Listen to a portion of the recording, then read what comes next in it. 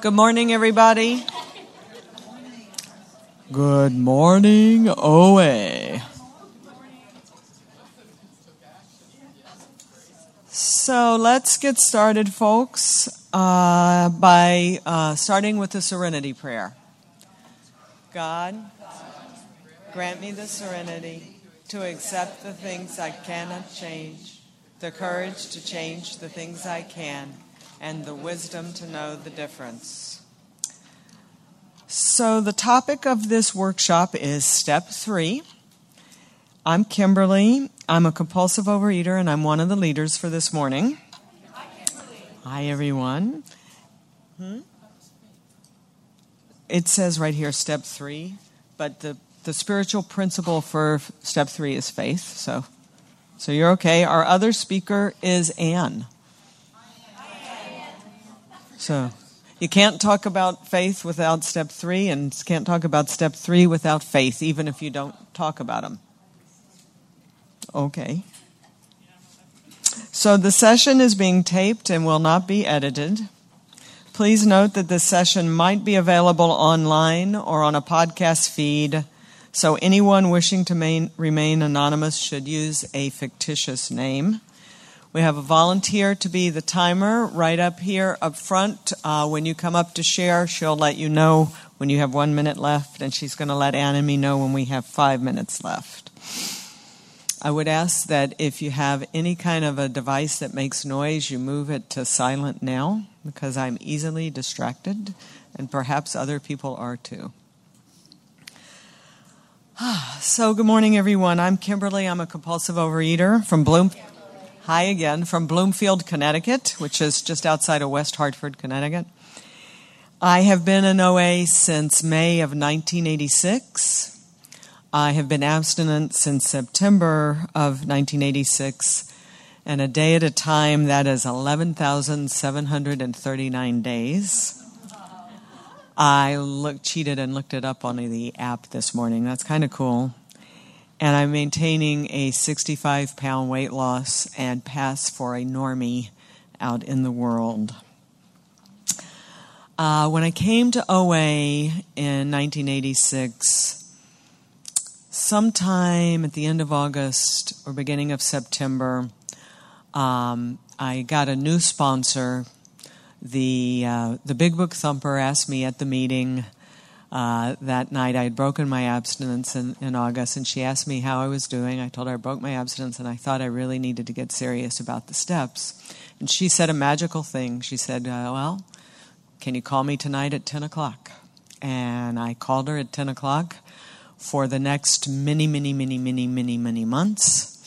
No matter where I was. And it was 1986, so it's not like today that you can call anybody anytime, because you and everybody around you has a phone that can be used. I called her from many a cafe. I lived in Paris, France. I would call from the public phone in the basement of the cafe and began turning my will and my life over to my sponsor at that time. I have to tell you just a little bit about my background. I was always a sucker for Step 3. I was always turning my will and my life over to powers other than me. I turned my will and my life over to food, to cookies and cakes and junk food and ice cream and stuff in my face, and it worked. Those powers took the edge off of my anxiety and my fear until they didn't. I turned my will and my life over to the cool girls at school. If they liked me, I was cool. If they didn't like me, I was distraught. And that didn't always work so well. I turned my life over to fantasy, my will and my life over to fantasy and make-believe. And I came into OA when I was 28. And at that time, you might have seen me riding in the subway. When I was riding in the subway, in my head, I was in the back of a limousine with Bobby Sherman or David Cassidy or Prince Philip. I was a grown-up by age, but in my head, I was still playing make-believe like I did when I was 12 years old. And in a way it worked, because when I was having those fantasies, I felt special and very loved. The problem was it worked until I had to get off the subway, and there was no chauffeur opening the door. There were no adoring fans screaming, "I love you." In other ways, I was just like I read about in the Big Book, although I didn't immediately relate to the Big Book. I could be quite virtuous, kind and considerate, generous, self-sacrificing. I would do whatever you wanted me to do. Wasn't always modest. Sometimes I was controlling and dishonest, but really, generally, was more gracious than demanding. All I wanted was to be liked. And it made it very hard for me to understand what the Big Book and my sponsor and the AA 12 and 12, not because I poo-pooed the OA literature. We didn't have an OA step book then, as most of you know. So I had a really hard time understanding why that I had self-will and that I was self-seeking, because I would just do anything you wanted to do. I would drive. I was one of the early kids to get my driver's license, and I would drive the other kids anywhere. And I wouldn't charge them for gas. My mom would get so mad. "Why don't you ask them to pitch in for gas?" I wouldn't do that. They might not like me. Plus, if I drove them, they had to invite me to go in with them, right? So my mind was blown open when I got to page 61 of the Big Book. And it talked about being self-seeking even when trying to be kind. And I was such a nice girl, and I was so kind, in my mind anyway. I began to see that, when I drove people to the mall, I was included. I got to feel like I was with the cool girls, right? Because I got to go with them. When I'd get mad that people didn't offer to pay for gas, because my mom quickly caught up on the deal and she stopped funding my gas to cart people around. And I would get a chip on my shoulder because they didn't offer to pay for the gas and I didn't get anything out of it. Well, the fact of the matter is I might not have been invited to the party if I weren't driving, and I got to go to the party. If I didn't, it was the 70s, if I didn't bring a bottle of wine or whatever alcohol I could find a way to buy or talk my mom into buying, I thought it was gracious. I might not get invited. And so that concept of being self-seeking, even when trying to be kind, really opened my mind up. And then the Big Book told me that's playing God, having expectations of other people and trying to be nice so people would like me or so I could be included was really me trying to orchestrate things, and that is playing God. And it said I had to quit playing God and to turn my will and my life over to the care of God as I understood him. So the bad news was I really didn't understand God. I was not literally agnostic, but I was kind of functionally agnostic. I didn't think about God. I didn't worry about God. I didn't figure God thought about me or worried about me. I really just had no opinion on the subject. I wish I could have that kind of a blank slate of opinions or lack thereof sometimes today. So what I did do was turn my will and my life over to what the people who used to be fat and were no longer fat said and did. I wasn't sure I was like an alcoholic with food, but I lived in France and I couldn't buy clothes in France because I was too fat. So there were people in OA in France who used to not be able to buy clothes. We all had a lot of scarves because they fit and they hid food stains, but we had clothes that were shipped to us from the United States. What self-righteous American doesn't go to France to buy clothes, right? It's just wrong. But anyway, so I did what the formerly fat people did. There were people in the room who had been crazy with food and were no longer crazy. I did what they did. I turned my will and my life over to them, even though I didn't know that's what I was doing. And I didn't understand how I was going to turn my will and my life over to the care of God. I didn't even know what that meant. And my sponsor at the time said, well, Kimberly, your will is everything you think and everything you feel. Your thoughts and your feelings are your will. Your life is everything that you do and everything that happens to you. So my actions and the things that happened to me were my life. And I needed to turn those over to the care of God as I didn't understand him. She really wasn't concerned at all about the God word or that I understood or didn't understand. And what that meant was, at the time, I was in a very dysfunctional relationship, and I might decide to have a cup of coffee. And I knew if I had a cup of coffee and I didn't offer him a cup of coffee, he would be furious with me. And so I would do it. I would give him a cup of coffee because I was afraid he would be furious with me. I'm having a cup of coffee, my life. I'm pouring him a cup of coffee, my life. My fear he will be furious, my will. He's furious and yells at me or doesn't speak to me, my life. That's what's happening to me. So me making the cup of coffee or not making the coffee based on what somebody else was going to think, say, or do was turning my will and my life over to the care of Bozo. I've never done that before, but that's kind of funny.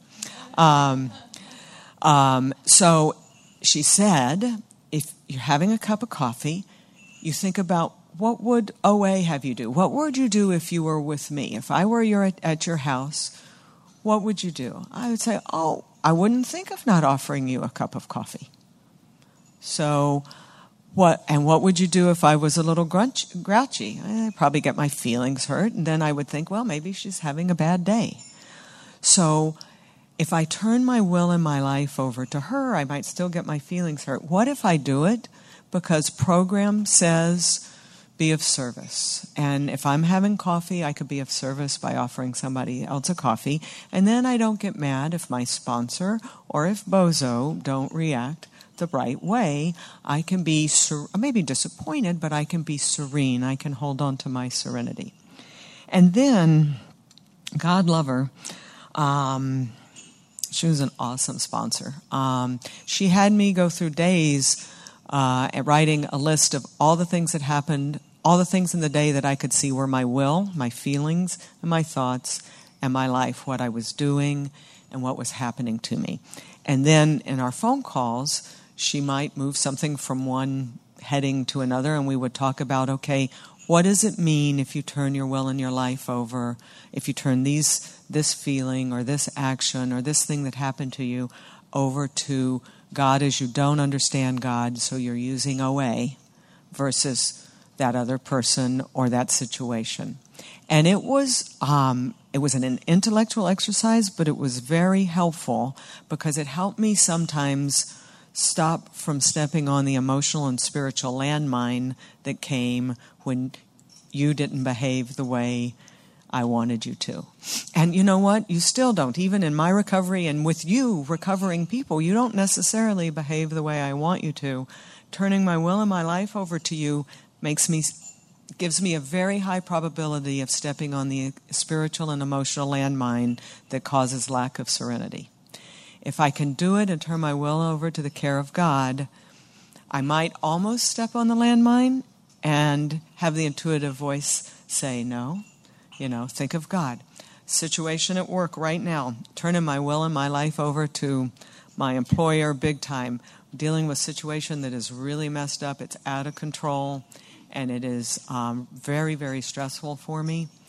And it is not bringing me to a place of serenity. And I have been thinking a lot about using the simple kit of spiritual tools that the program gives me, as well as some practical tools I've learned along the line. And it's like I don't always have time to stop, say the Serenity Prayer, say the 6th step, the 7th step, say the 11th step. I don't always have time to do that. And sometimes I can just stop and say, God will take care of me. God will take care of it. God, I'm supposed to think of God. God, I'm thinking of you. Whatever that is, it's taking my mind, my magic magnifying mind off the problem and take my will and my life and pulling it away from my employer and the bozos. There are a lot of bozos in my life. The bozos who messed this thing up and turning it in the direction of the solution. Because the problem, there's a real practical problem that my company and I got to figure it out. But when I get unserene, when I get upset and really, really stressed and it's all I can think about, the problem is no longer the tactical problem. It's a spiritual problem because I'm turning my will over to me, to my employer, etc. And if I can even just say the word God, or what step applies, what tool applies, what slogan applies, what tradition applies, just something. And really, I usually would say STST, what step, tool, slogan, tradition applies, but all I could think of this week was, okay, God, I'm thinking of you. Okay, God, I'm thinking of you. So that was step 3 with me in the big book. Oh, I'm going to run out of time.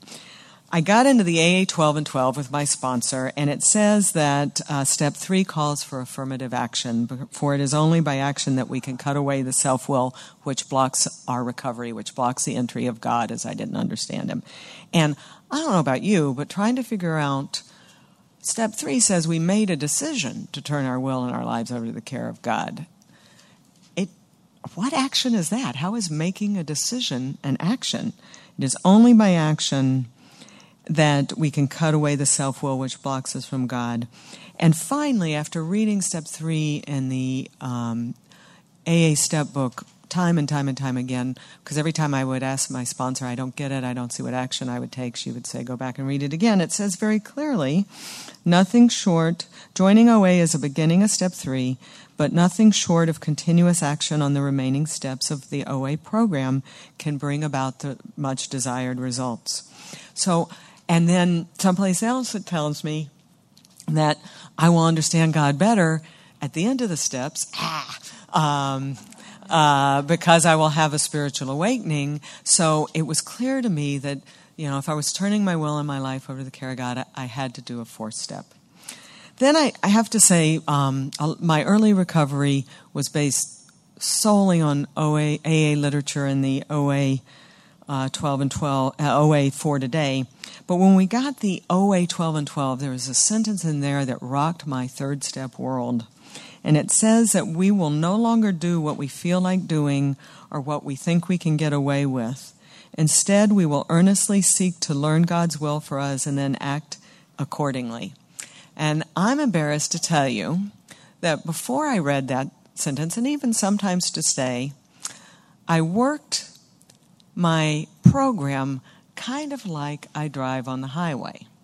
And I'll tell you what I mean by that. So I'm on the highway, and until recently, 84 for almost all of Connecticut was 55 miles an hour. Crazy. They finally did it my way and changed it. But 55 miles an hour. Assuming the roads are not too heavy, not completely empty, do you think I was driving 55 miles an hour? Nope. I was driving as fast as I safely could get away with. All right? So you could bet the minimum I'm driving, and I still drive, I have not changed my driving, the minimum I'm driving is 62, because I figure that's a gimme. If there were some other people doing 70, I'm right there with them. And if they're doing 72, I'm having a hard time staying at 70. And that's kind of how I work my program. I did my step work. I prayed. I read my meditation books and prayed. I did service at meetings, maybe was an alternate at intergroup. I was doing what I could get away with and stay in recovery. And I heard a speaker, the then chairwoman of the board, spoke at the World Service Convention in Philadelphia, and she talked about, I forget the expression she used, but getting way out of your comfort zone and doing service. And it blew my mind again that I needed to do more service. One day I woke up and realized that the 11th step does not say, we read our meditation books and prayed. We read our meditation books and pray in the morning. It says we sought to improve our conscious contact with God as we understood him through prayer and meditation. And so not only was I not meditating, I was praying kind of pro forma. Yep, done it, check it, good to go, not necessarily seeking to improve my connection with God. And I realized that I had to up my service and, deepen my program work, expand. I don't know what the right verb is, but get more into my program work. Recently, I read something in one of the meditation books, and it talked about acting as if everything that happens is God's will. Now, I'm going to tell you, I'm not real religious, I'm real spiritual, but one of my religious beliefs is that I just don't believe God ordains stuff to happen. I don't believe that God ordains one of my cousin's child to die and my other cousin's children to live. I can't get my arm around that. I can't believe that God cares where the hurricane hits and that he's mad at this area, so he sends it there and hundreds of people die. He's happy at this area, and so it comes ashore as a tropical storm and nobody dies. I can't get there. But this concept of acting as if, I'm not even going to look at the timer, concept of acting as if, thank you, that everything is God's will was really interesting for me. And I'll tell you how I applied this. So almost 2 years ago, probably about 2 years ago, I found out that a job I really loved was being eliminated, and I would no longer have that position. The company did have another job for me at a lower position that required a move. And we could move anywhere in New England, but we couldn't stay in New York. So I have enough recovery to get into action, be grateful that I'm not out looking for a job at 59, and asking every day to God to take away self-pity and help me be grateful. And it dawned on me, well, it's not God's will that we move to Connecticut. So I'm praying for, dear God, please take away self-pity and let me be grateful for moving to Connecticut. Please take away self-pity that I'm not an associate vice president, and let me be grateful that I'm a director. What a Cadillac problem. But, and it dawned on me, what if it were God's will that I be a director? What if it were God's will that I be in Connecticut? And my prayer changed, because I'm acting as if, thank you for letting me be a director. Because if that were God's will, and I trusted God, that's what I'd say. Thank you for letting us move to Connecticut. And you know what that does for me? Is it changes my perspective to look for what can I contribute rather than why is this happening to me? Why am I here? What are we supposed to do? And it seems to me that, I don't have time to recap it all, but in the beginning it was Third Step 101, and then Third Step for intermediates. And then when I got to the OA 12 and 12, got me to advanced Third Step. And I think this being willing to act as if things are God's will, for me, is like graduate level Third Step. I don't know that I'll ever believe that's the case, but I find that I live a happier, more God-centered life when I consider what if that's the case. And I'm over time, so I will close with that. Thank you.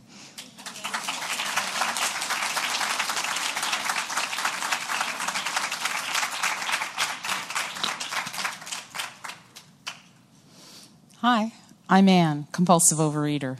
Hi, Ann. I was told the topic was faith. I didn't know about Step 3 till I got here, but hopefully we'll get to that. I brought along a before picture on my cell phone, and so I'm going to pass it around. But you have to keep touching the cell phone so it doesn't go black, right?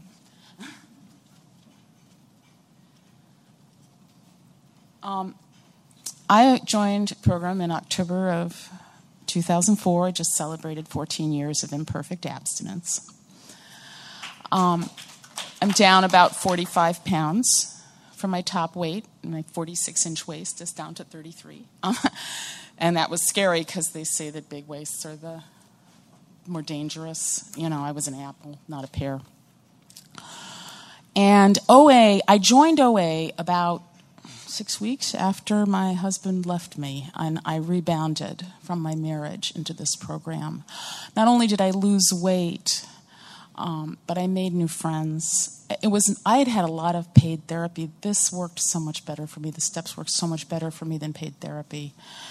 And I got a new mission and purpose in life, which was to help other compulsive overeaters, which I didn't have a mission and purpose in life before.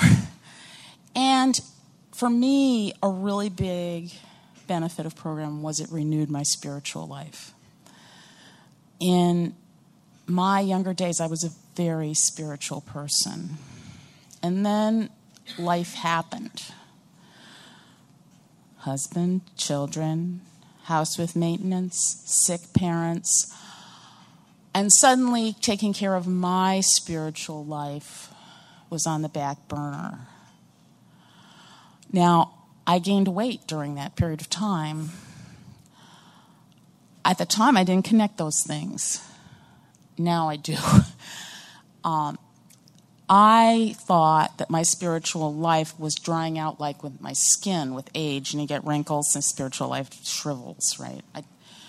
I joined OA, and that it turned out to be false. My spiritual life came back when I had time, when I was devoting time to it, and that was wonderful. I once took a course in prayer, and the instructor said, faith is easy in times of consolation, but the difficult time to have faith, and when you have real faith, is if you keep it in times of desolation.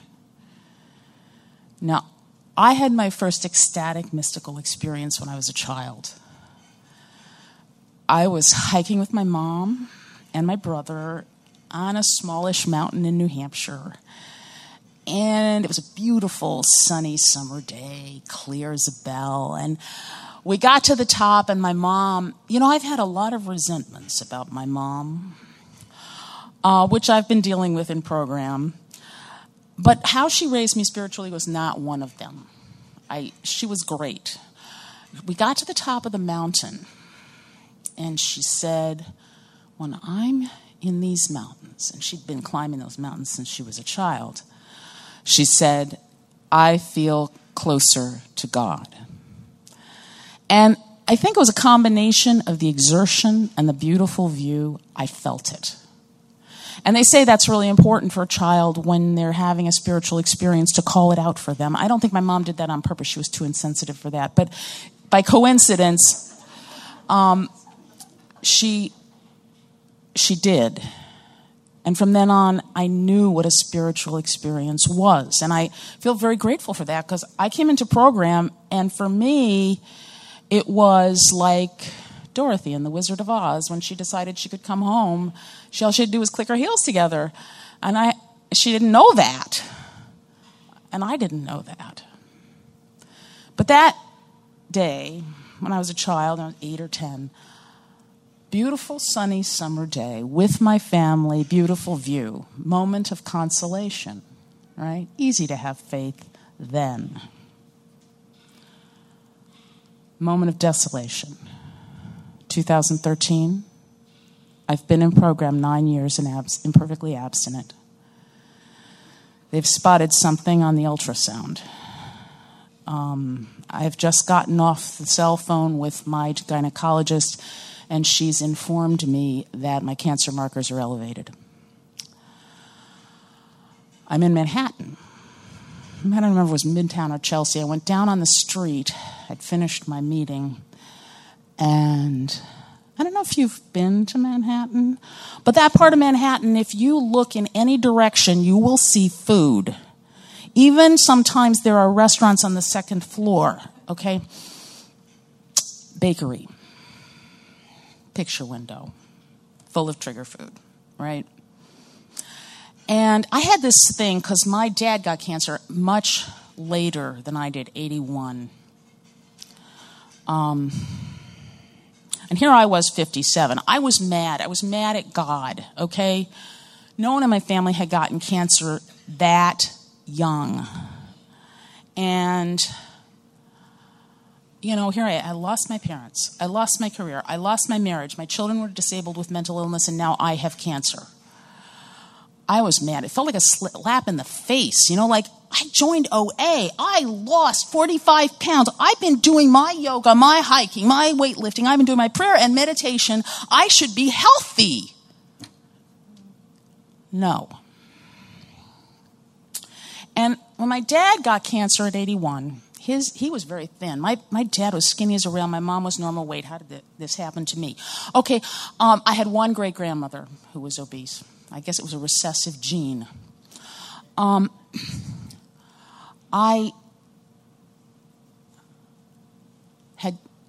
dad's doctor told him to binge on sweets because he was losing weight.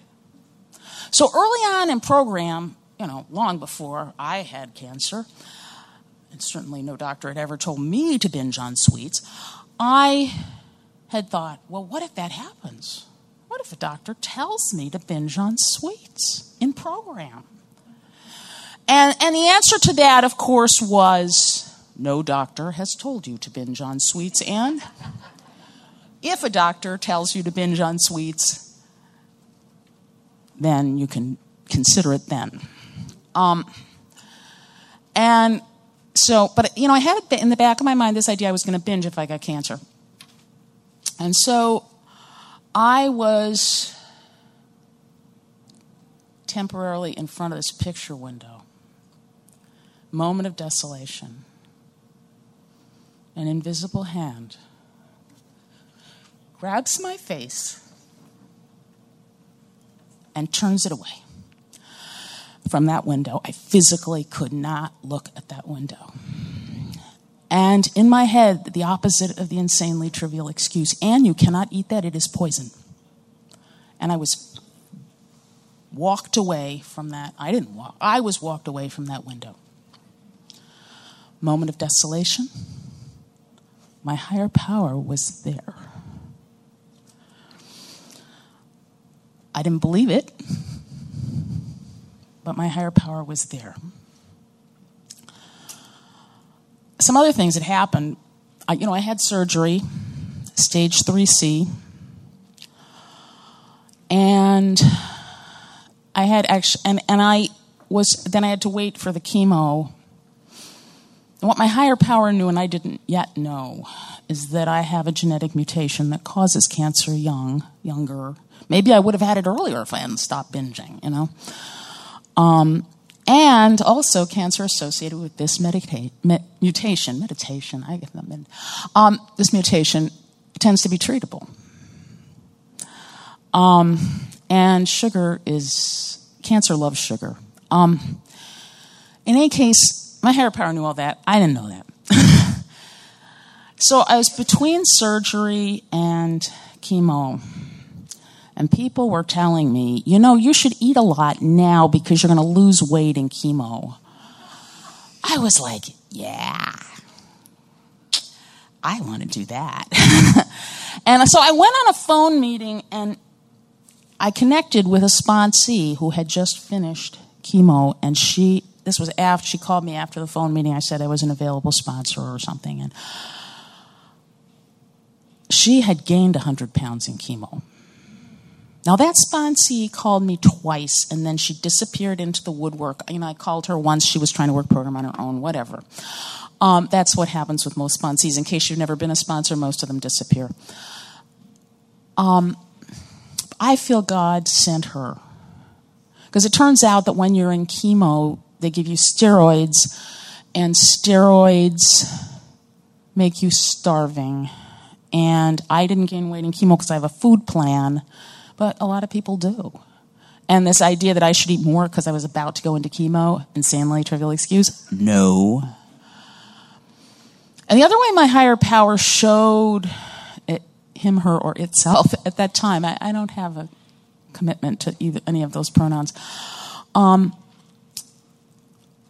had two surgeries, one to remove tumors and the other to insert a chemo port. And after both surgeries, my agnostic son, who we took him to a religious youth program when he was younger, but he doesn't attend any services now.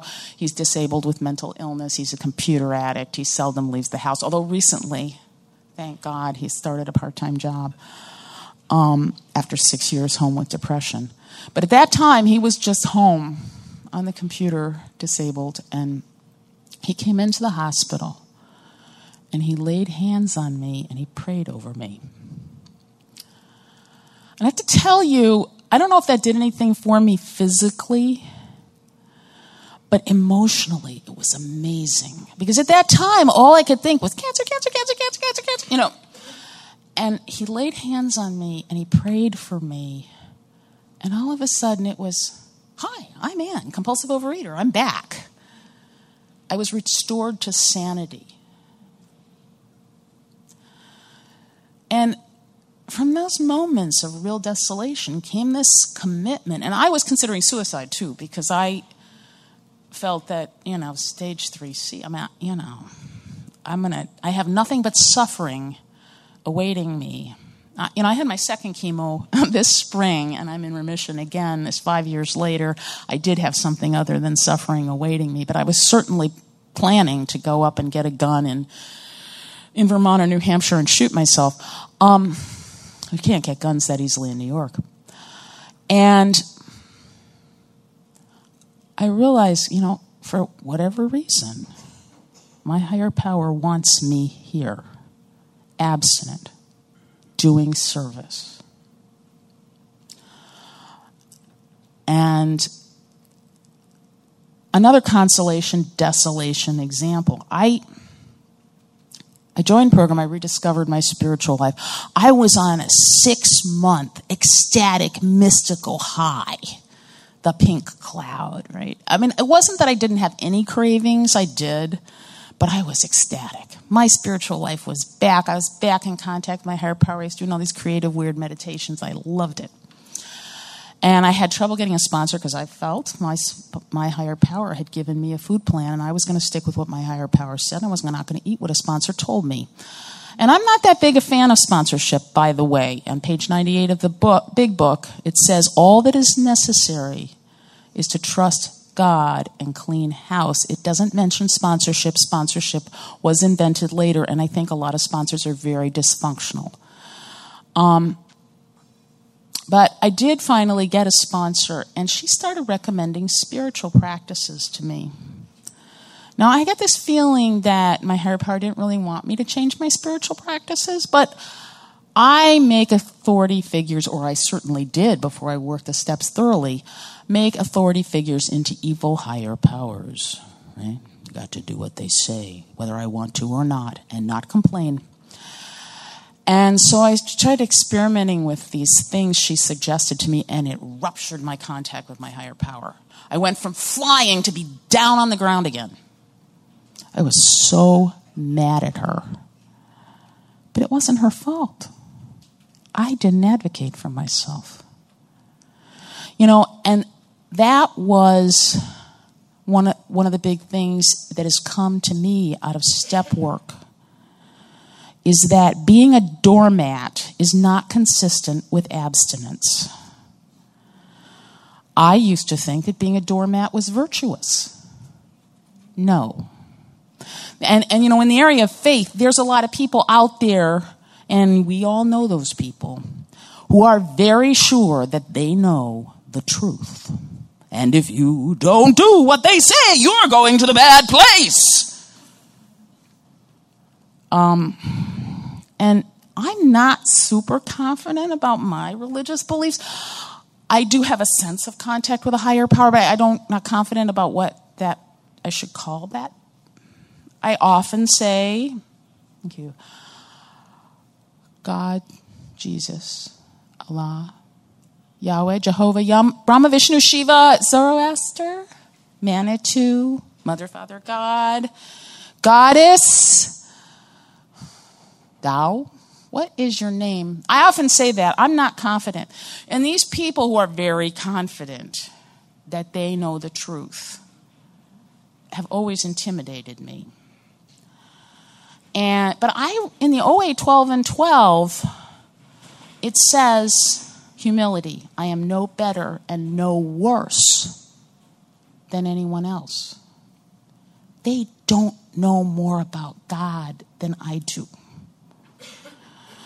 And as I have worked on expanding my conscious contact with my higher power and consulting with my higher power, I have gained more confidence that I am spiritually where my higher power wants me to be.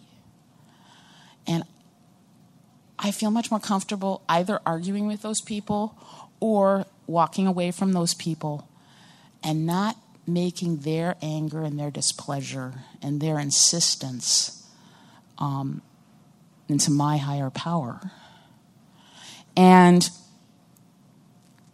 since my son has borderline personality, I've learned something about borderline personality. And and one of the things is black and white thinking. And that whole thing is, you don't believe what I believe, you're going to the bad place. That's black and white thinking. That's their problem. That's not my problem. I don't have to make their problem my problem. That's one of the things I learned in program. Clean my side of the street. Don't clean their side of the street. And my problem is not their black and white thinking.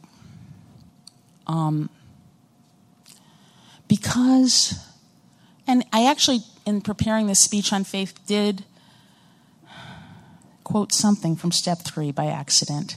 God as we understood him. And in my mind, I'm always substituting him, her, or it. But it is God as I understand that concept. It's not how somebody else understands that concept. And I don't have to be a doormat about that or anything else. If I'm a doormat, if I'm injuring myself to please others, I'm going to resent that person. Like I resented this hapless sponsor who told me something without realizing. She didn't know where I was spiritually. I didn't tell her, didn't explain. Or I may have explained a little, but not to the extent that she would understand that she was going to be harming my relationship with my higher power. Okay. So, I think as time has gone on, my faith has been increasing in my higher power as I understand that concept. So I'll pass.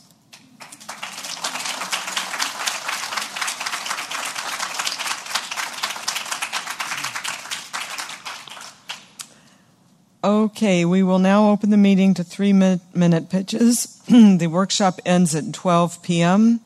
We will now open the floor for 3-minute pitches. The timer will signal you when you have 1 minute left. If you would like to share, please come up to the front of the room and form a line to your right. You will need to sign the release form before you speak. Step up to the microphone, introduce yourself, tell where you are from and how long you've been in OA. We would like to remind OA members who are in other fellowships to speak only to your personal recovery in OA. Please stick to the topic of this meeting. For those who arrive late, the topic of this workshop is Step 3, Spiritual Principle Faith. I'll bring it all together. And the meeting is now open for sharing.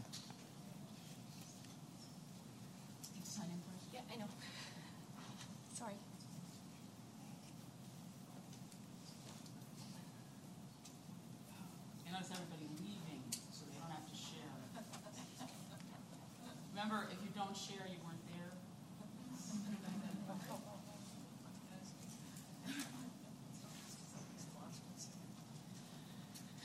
Hi, I'm Beth. I'm a compulsive overeater. I'm from Brockville, and I've been in a program for about a year. When I came into program, my higher power was clearly shoved in a corner where I didn't want to talk to him, because I did come into program with a faith and a strong faith, but I was very mad at that higher power. And I have learned that the most important thing I can do is, even when I'm mad at my higher power, I need to talk to my higher power so that I can understand his will instead of my own, because my will can get me into serious trouble. I do not believe that God makes bad things happen, But I do believe that God will meet us in those dark corners, and He will carry us through those difficult situations, and He will give us the strength to persevere and to live a life that is both joyous, free, and happy when we're able to follow His will and put the food down. And so I'm grateful that I am coming up on a year of imperfect abstinence. I really like that statement on November 28th, because I learn regularly that I have to add things to my abstinence list that wasn't there necessarily at the beginning. But with God, I can face the darkness because He offers me the light to get through.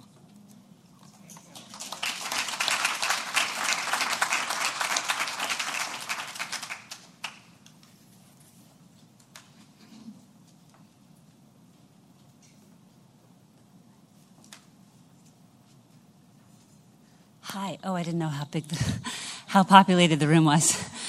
Hi, I'm Kate. I'm a compulsive overeater and restrictor. I am from New York City, and I have been in program. December 1st will be 8 years. I came into program without much of a spiritual practice. I thought I had one for about 10 years, but it was wonderful to hear from the speakers about consolation and desolation, because my higher power was there for me through all the beautiful times. But when it really got rough, I had no concept of who my higher power was. It took an exercise that my sponsor gave me to really start to cultivate and nurture that relationship with my higher power. And I do, for myself, it does require cultivation and nurturing. I had to write down who I thought my higher power was. And I wrote it down, and I read it out loud, and I realized I have no idea who that higher power is or how to connect with it. So then my sponsor asked me, who do you want your higher power to be? And then I wrote that down. And my world opened up, because our higher power can be whomever, whatever we want it to be, as long as we can connect with it and it sees us through those desolate times. Step 3 has been a long, long journey for me, and it's the thing that has made my program catapult forward. I have been imperfectly abstinent for just over 5 years. I am eternally grateful for that exercise, because I now have a connection to my higher power on a daily basis. Every time I sit down to a meal, every time I go to bed at night, before my prayers, before my meditation, after my meditation, I have to constantly connect with my higher power throughout the day to remember that I have this disease, that I get amnesia quite frequently. I forget that I have this disease. So I just want to say that this is the most important thing I could have done for myself and my program. I have a very intimate relationship with my higher power now, and I'm so grateful to be here today to share with you. Thank you.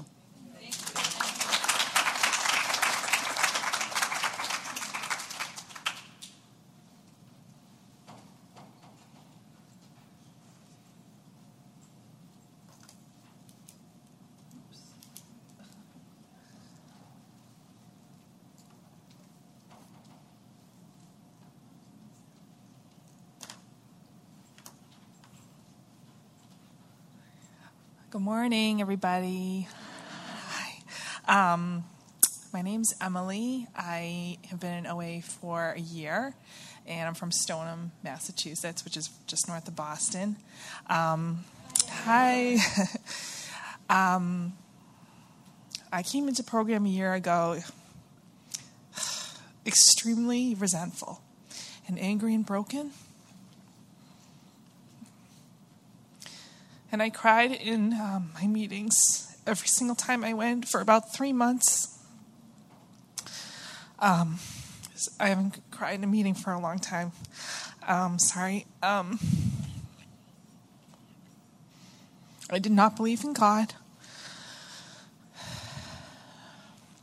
But when I hit bottom, I went to my parents' house, and my father looked at me and he said, "Please, just go back to church." And that was the only thing he could have said to me at that time. And since then, I'm happy to tell you that I have a relationship with God. My spirituality is the only path that's helping me through my life. Eating, shopping, social media, all of the compulsive behaviors that I had previously been using to try to cope with the pain that I was feeling were false gods. And I'm super grateful to be here with all of you. This is my first conference. Obviously, I've only been in program for a year. And it feels really good to spend some time doing something nice for myself. And I've learned a ton from all of you. And it's just a beautiful experience. So thank you all.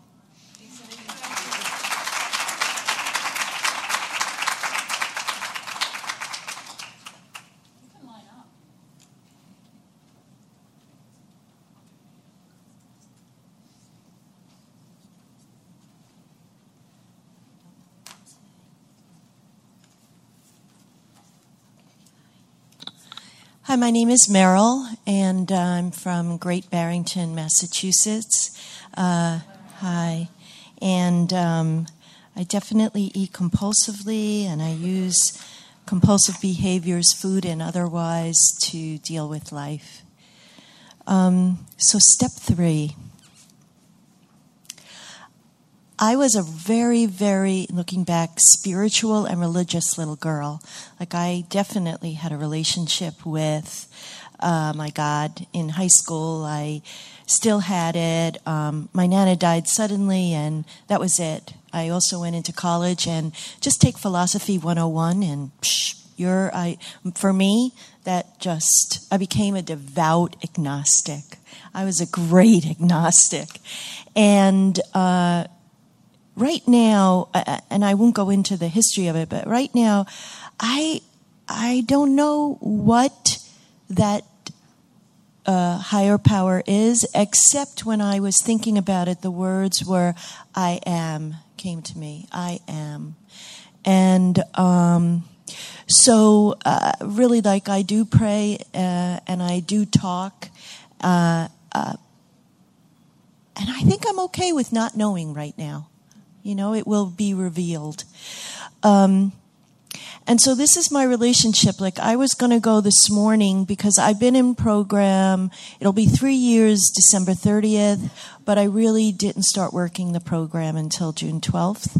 Not really. I became abstinent June 12th. Anyway, I was going to go to another program, not step 1. I don't know which one it is right now, but I was going to go there because I didn't really need step 1. You know, like, I'm doing step 1. And this morning I heard, go to step 1. Go to step 1. And I came reluctantly. Like, I talked to 2 different people coming here. And when I got here, it was the actual place I needed to be. Like, without a doubt. It was pure gift.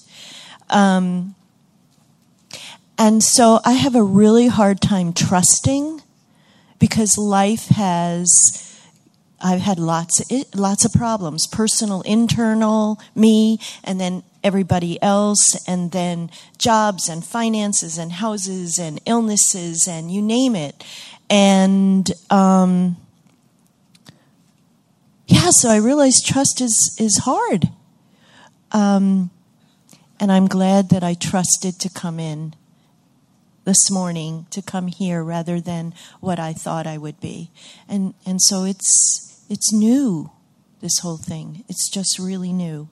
And I'm willing to continue to develop that relationship. Thank you.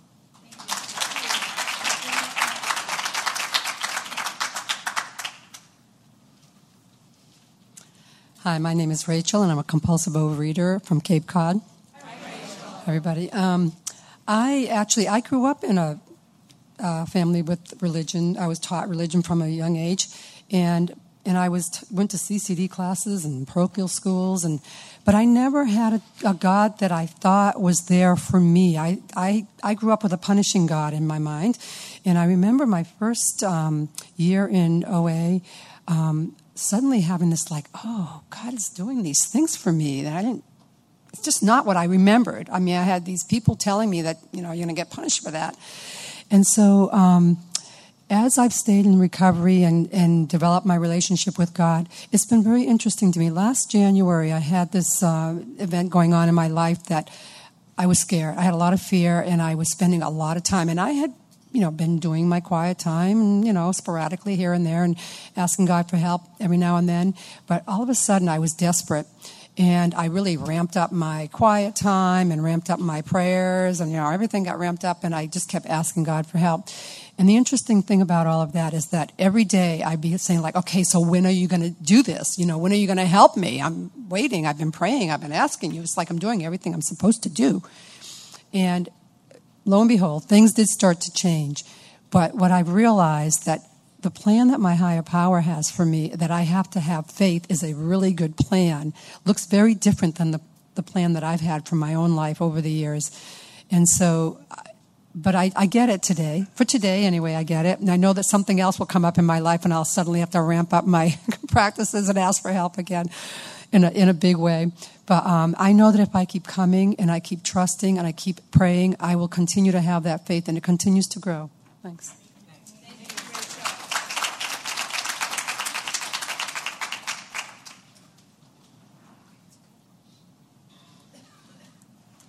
Hi, everybody. My name is John. I'm a compulsive overeater from Western Mass. And I've been programmed for 25 years. The things that I was going to talk about today is that I love the prayers that were taught in the fellowship. And some of them are really simple, like, thank you. I am no longer running the show. Thy will be done, not mine. I just love the idea that I can just say that any time. And it reminds me that I need to stay in contact. The other thing I've learned is that I need to have conscious contact with God every day. And if I don't, that's when I get into trouble.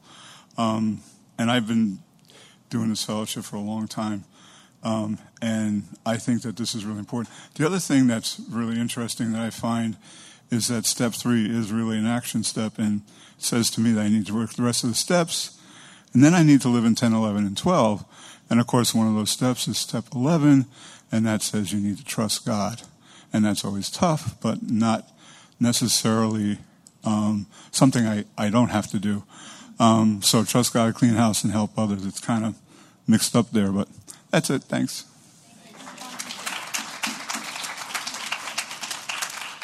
Thank you to everybody who came up to the microphone and shared. And for those of you who didn't get to share or didn't come up, maybe you can talk to somebody afterwards or over lunch about step 3 in faith. Let's close with the Serenity Prayer. God, grant me the serenity to accept the things I cannot change, the courage to change the things I can, and the wisdom to know the difference.